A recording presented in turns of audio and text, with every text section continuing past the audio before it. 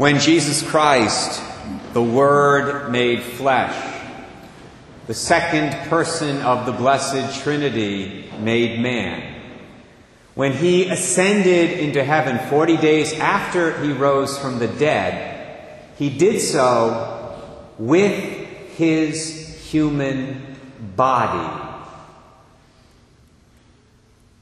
That fact is significant because it means that ever since Ascension Thursday, heaven has been inhabited by a divine person who has a body like ours, although that body is already in a glorified state.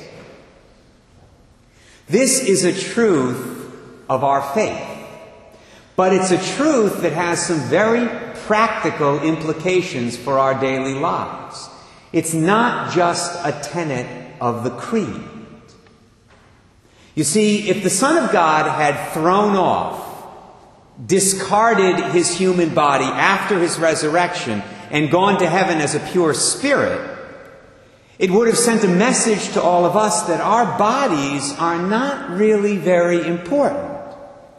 It would have sent us a message that only our souls and spirits really matter. But that's not what happened. As I just said, Jesus went to heaven with his body. That means our bodies matter. They matter a lot.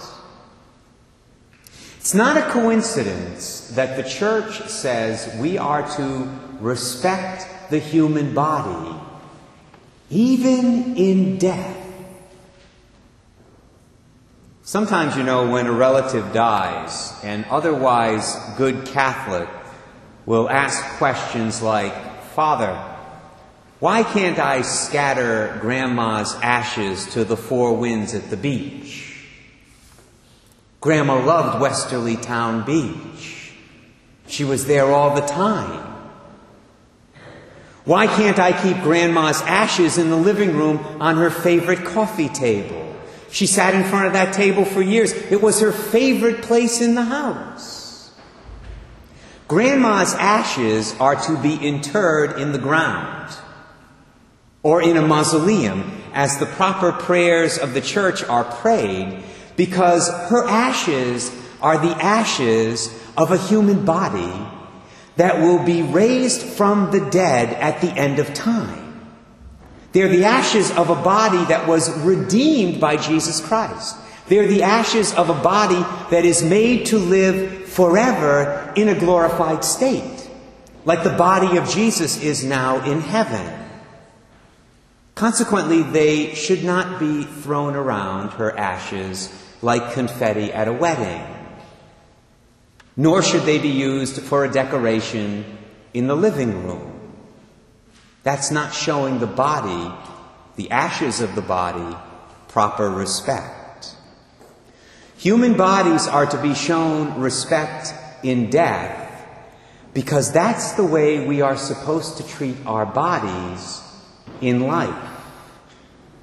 Of course, in treating our bodies with respect in life, we have to avoid extremes. And there are two extremes of the modern world that we definitely need to avoid. One is worship. The other, at the opposite end of the spectrum, is abuse.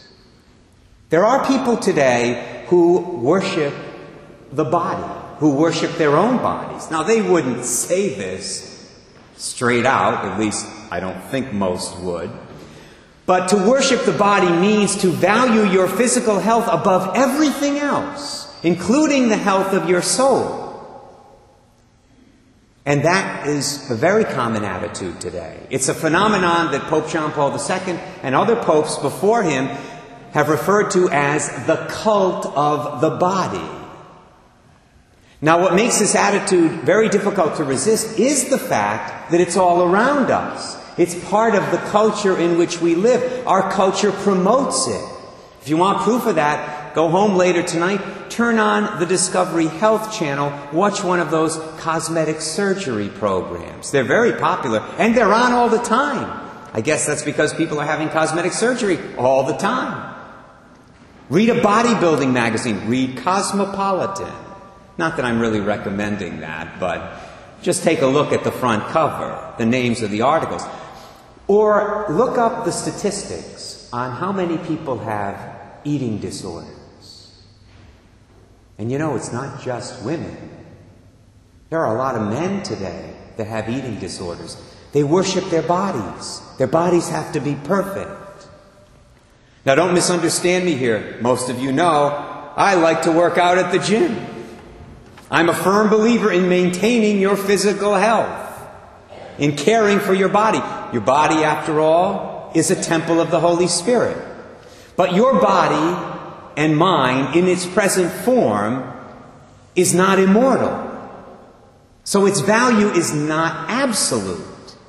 You can do 1,000 push-ups a day. You can have 90% of your body made over through cosmetic surgery. Sooner or later, you're going to die. You may die at your ideal weight, as the old saying goes, but you're still going to die. Pope Pius XII said it very simply and very clearly many years ago. It's a great quote. Care for the body, strengthening of the body, yes. But the cult of the body, making a god of the body, no. It's a hard balance to achieve, especially nowadays, but we all need to work at it. Now that's one end of the spectrum. Worship. The other extreme that we have to avoid is the opposite problem, abuse. Those who worship their bodies value them too much. Those who abuse their bodies value them too little. Obviously, it's wrong to abuse your body through drugs or alcohol. That's a given. But it's also wrong to abuse your body in other ways. I asked the children at the school mass this morning, what are some ways you can abuse your body? One of them came up with a good one. Eating too much. Gluttony involves an abuse of the body. Eating too little. Not eating the proper foods you know you need to eat. It's wrong to abuse your body by failing to go to the doctor if you're sick. Or by failing to take the medication your doctor gave you for an illness that you have, that you need the medication for. And of course, it is certainly wrong to abuse your body by engaging in immoral sexual activities. The ascension of Jesus Christ that we celebrate tonight reminds us that our bodies are important. It reminds us that our bodies are really made for heaven, not just for earth. Lord Jesus, help us all to remember that, and help us all to live our lives accordingly, treating our bodies and the bodies of others with the respect they deserve, so that someday our glorified bodies will join yours in the kingdom of heaven. Amen.